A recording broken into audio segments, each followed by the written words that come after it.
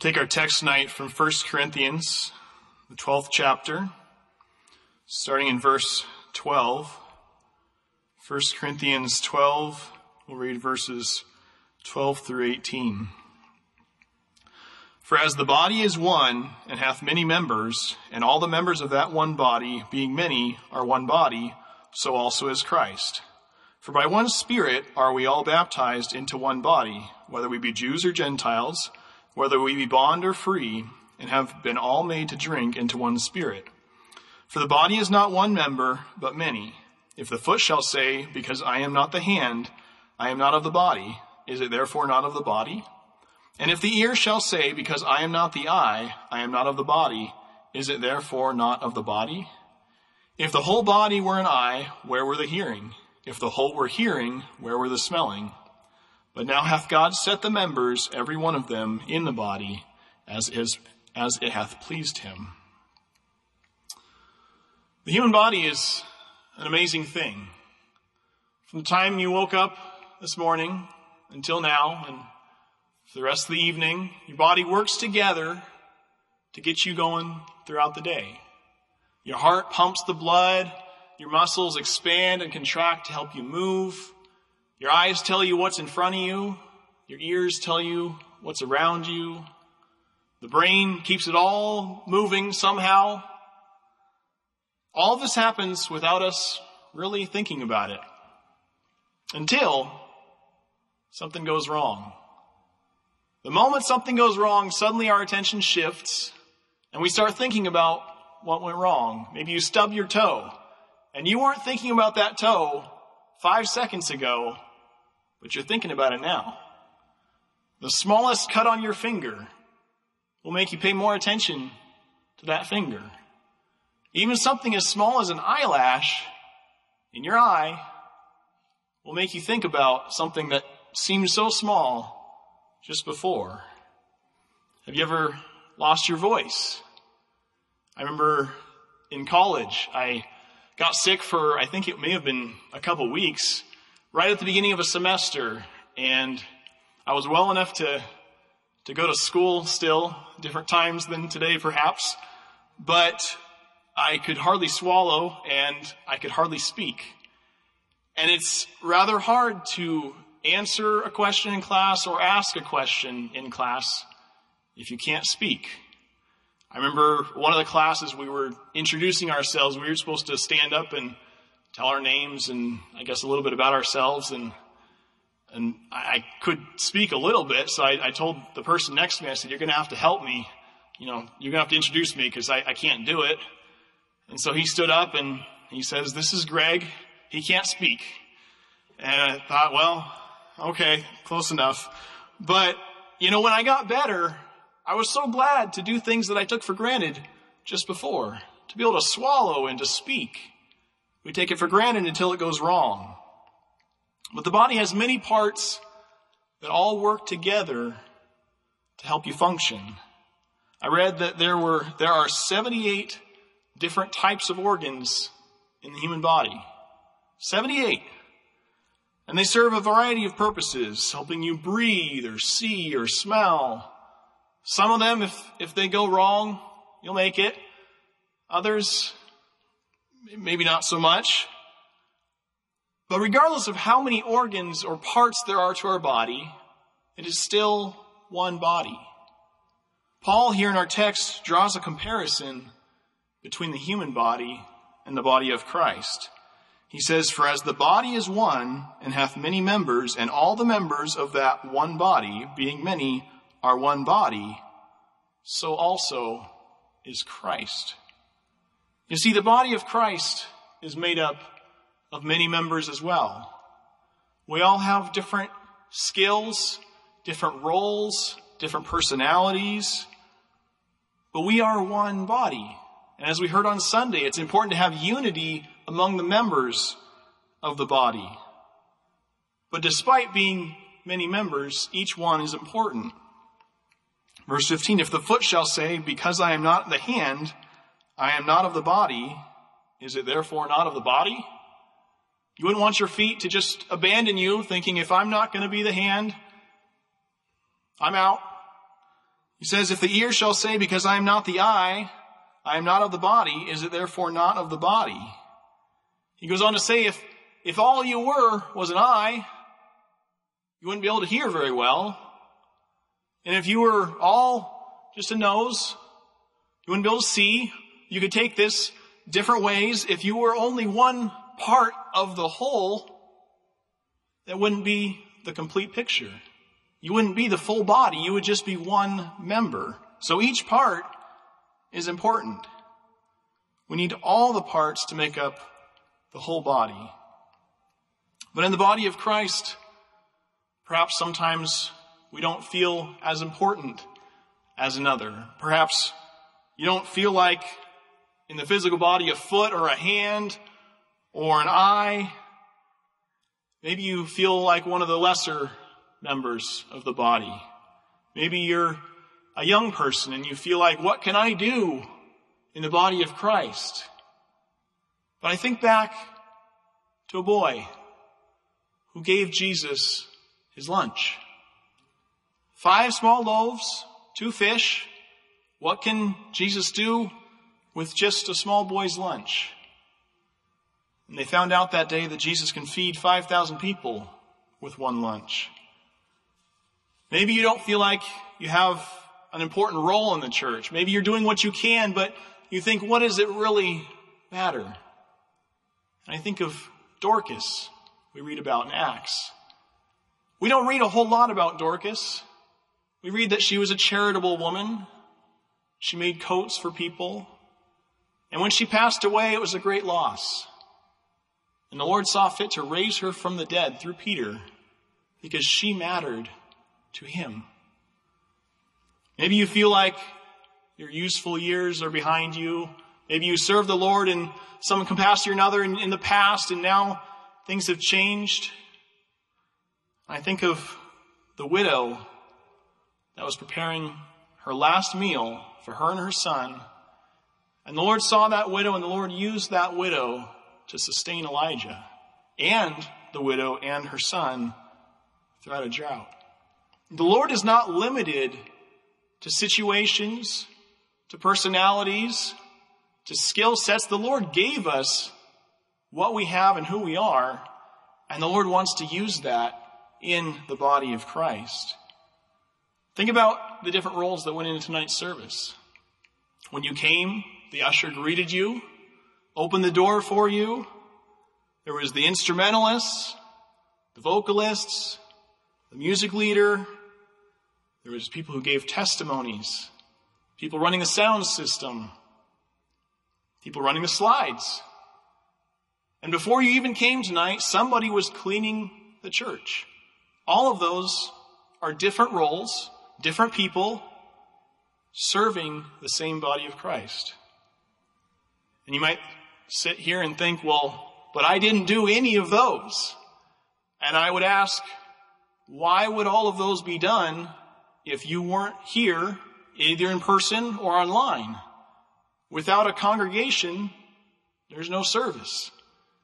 And if you take an active role in the service, if you sing, if you pray before, during, after the service, you are a part of the service. Even at home, singing on the couch, you can be a part of the service. Each one is important. But everyone can't do the same job. Reading down a little bit later in the chapter, verses 27 and 28. Now ye are the body of Christ, and members in particular. And God hath set some in the church, first apostles, secondarily prophets, thirdly teachers, after that miracles, then gifts of healing, helps, governments, diversities of tongues.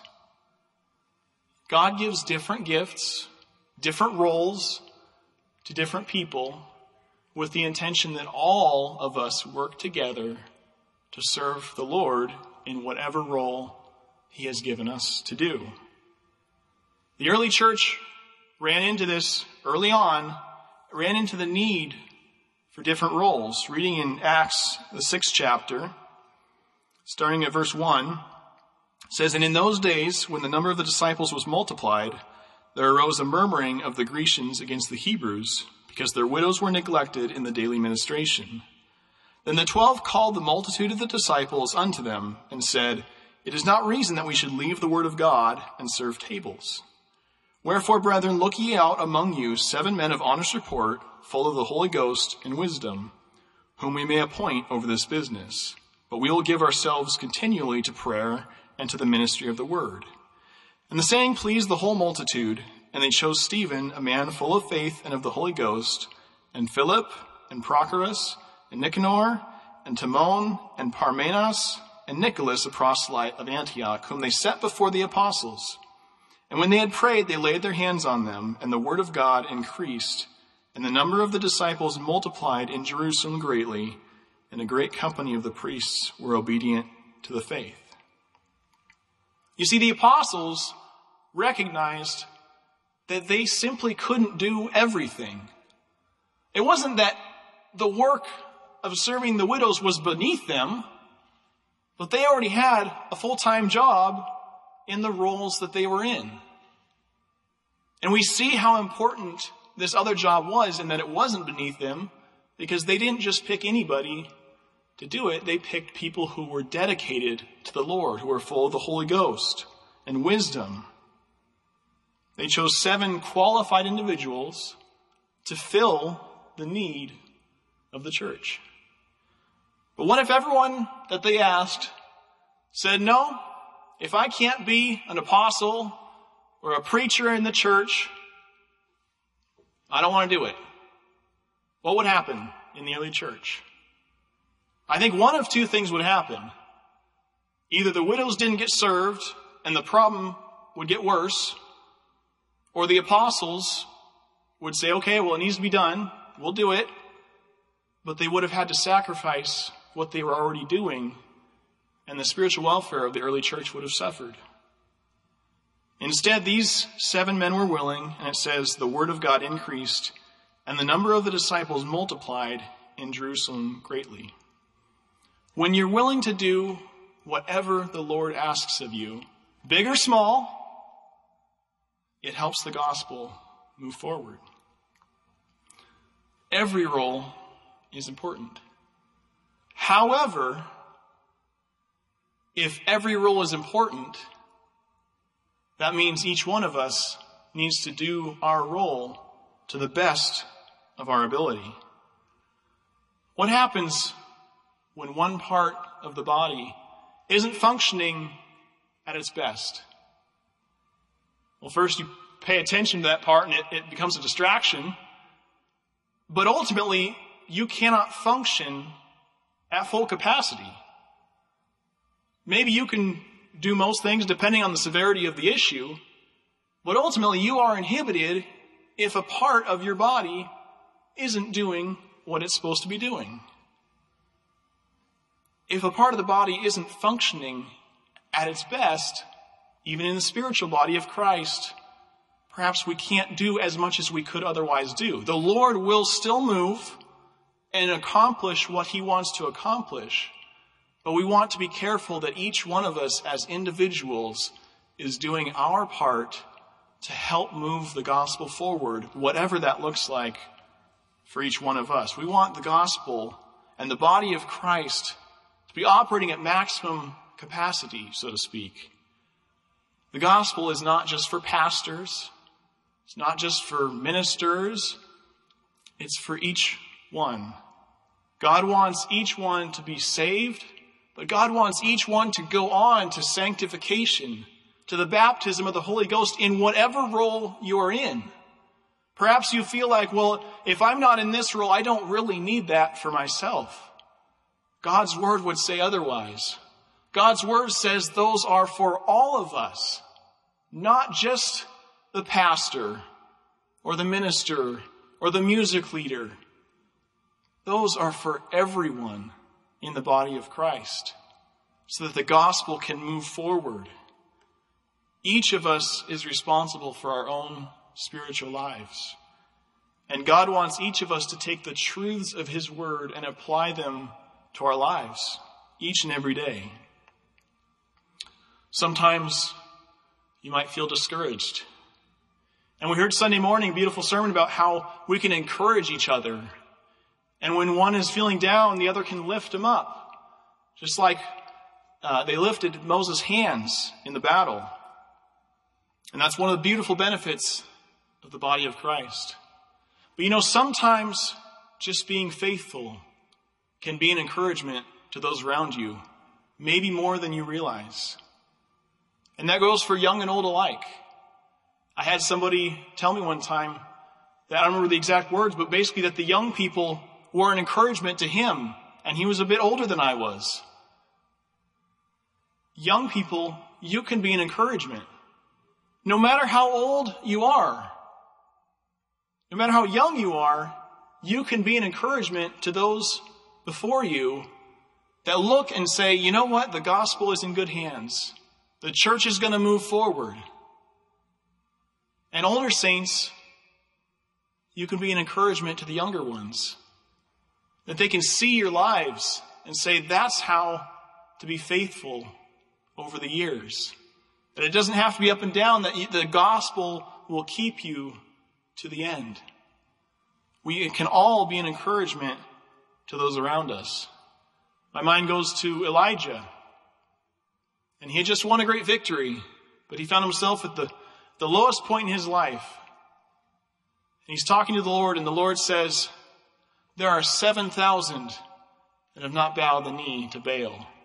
Those 7,000 had no idea the encouragement they were to Elijah at that time. In Hebrews 11, we read about the heroes of faith. We read about the amazing works that the Lord did through them. Noah building the ark. Abraham willing to sacrifice Isaac. Moses leading the people through the Red Sea. And it goes through the list of people, and it says there's others that we don't have time to list. It says who through faith subdued kingdoms, wrought righteousness, obtained promises, stopped the mouths of lions, quenched the violence of fire, escaped the edge of the sword, out of weakness were made strong, waxed valiant in fight, turned to flight the armies of the aliens. But what about Enoch? What did Enoch do? He's one of the first ones listed. Verse 5 says, by faith Enoch was translated that he should not see death, and was not found because God had translated him. For before his translation, he had this testimony, that he pleased God. And he was listed as a hero of faith. At the end of the day, we may have different roles, different responsibilities, different skills, but we all have the same responsibility in one sense, and that is to please God. Whatever that means for each one of us, whatever he asks us to do, our job is to please God. Maybe things have changed over the years for you. Maybe your role has changed. Maybe the past few months have changed your role in one shape or another. God is saying to each one of us to do what he has called us to do in the fashion that he has called us to do it. And ultimately just to please him. If you will please God by serving him with your whole heart, you will be a hero of faith just like Enoch, ultimately. Because God will be pleased and you will have the same reward for your faith that Enoch did. God will reward faithful service as long as we will do all that he asks us to do. Psalms 605.